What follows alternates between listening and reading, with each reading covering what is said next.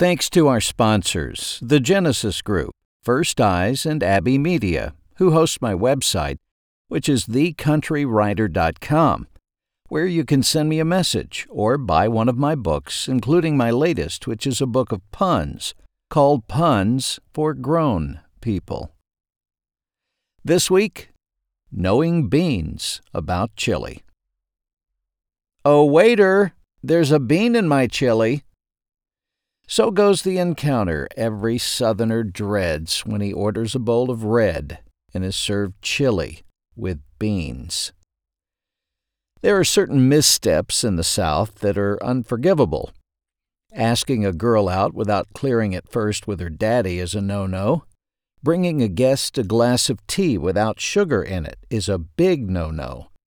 But serving chili with beans is a no-no on the level of giving someone ketchup when they ask for barbecue sauce.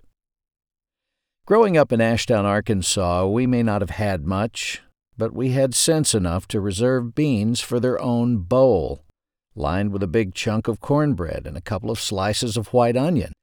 Beans are fine, just not in chili. Why? Because history tells us so. People may disagree about whether beans or other vegetables belong in chili, but there's a pretty solid consensus that chili is American with a heavy Mexican influence, and chili is a big deal, not just in Texas, but also everywhere else in the U.S. The roots of chili go back to the 1800s. The ingredients, beef, fat, chilies, and spices, were easy and portable. This made it easy to take chili with you in a brick that could be reconstituted on a cattle drive or anywhere else for that matter. The biggest consideration for making chili a culinary focal point was cost. It was cheap to make. But one thing remained constant and clear: no beans in the chili. Former President Lyndon B. Johnson knew good chili. He knew Texas chili. He had a favorite recipe that used a leaner cut of beef.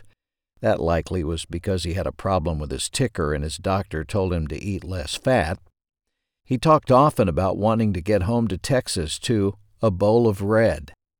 His talk of chili, with no beans, got so much attention that his wife Lady Bird Johnson had cards made up with the chili recipe on them so that when the White House was asked about it, they could be sent instructions on how to make it correctly.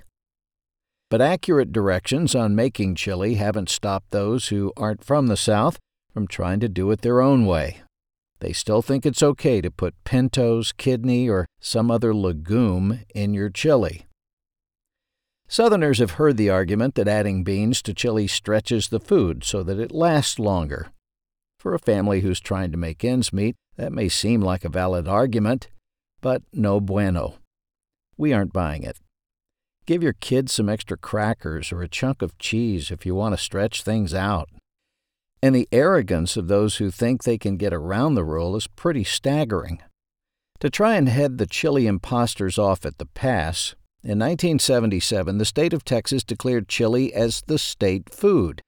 It did so, quote, in recognition of the fact that the only real bowl of red is that prepared by Texans. But just a few years later, in 1993, a bunch of yahoos in the state of Illinois tried to declare that Illinois was, quote, the chili capital of the civilized world. Bless their hearts. First, there ain't much civilized about Illinois chili. It has beans in it. And you don't spell chili with 2 L's. We're going to give them a pass on this because they also don't put sugar in their tea or ask a girl's daddy for permission to take her out for chili with no beans and 1 L. The original name of chili is chili con carne, which means chili with meat. They didn't name it chili con frijoles. So when the cooler weather hits and you have the urge to make a big bowl of red, please, for the love of all that's holy, make it the right way. Show the world that you do know beans about chili. I'm John Moore. Thanks for listening to this week's podcast. I hope you have a great rest of the week. God bless.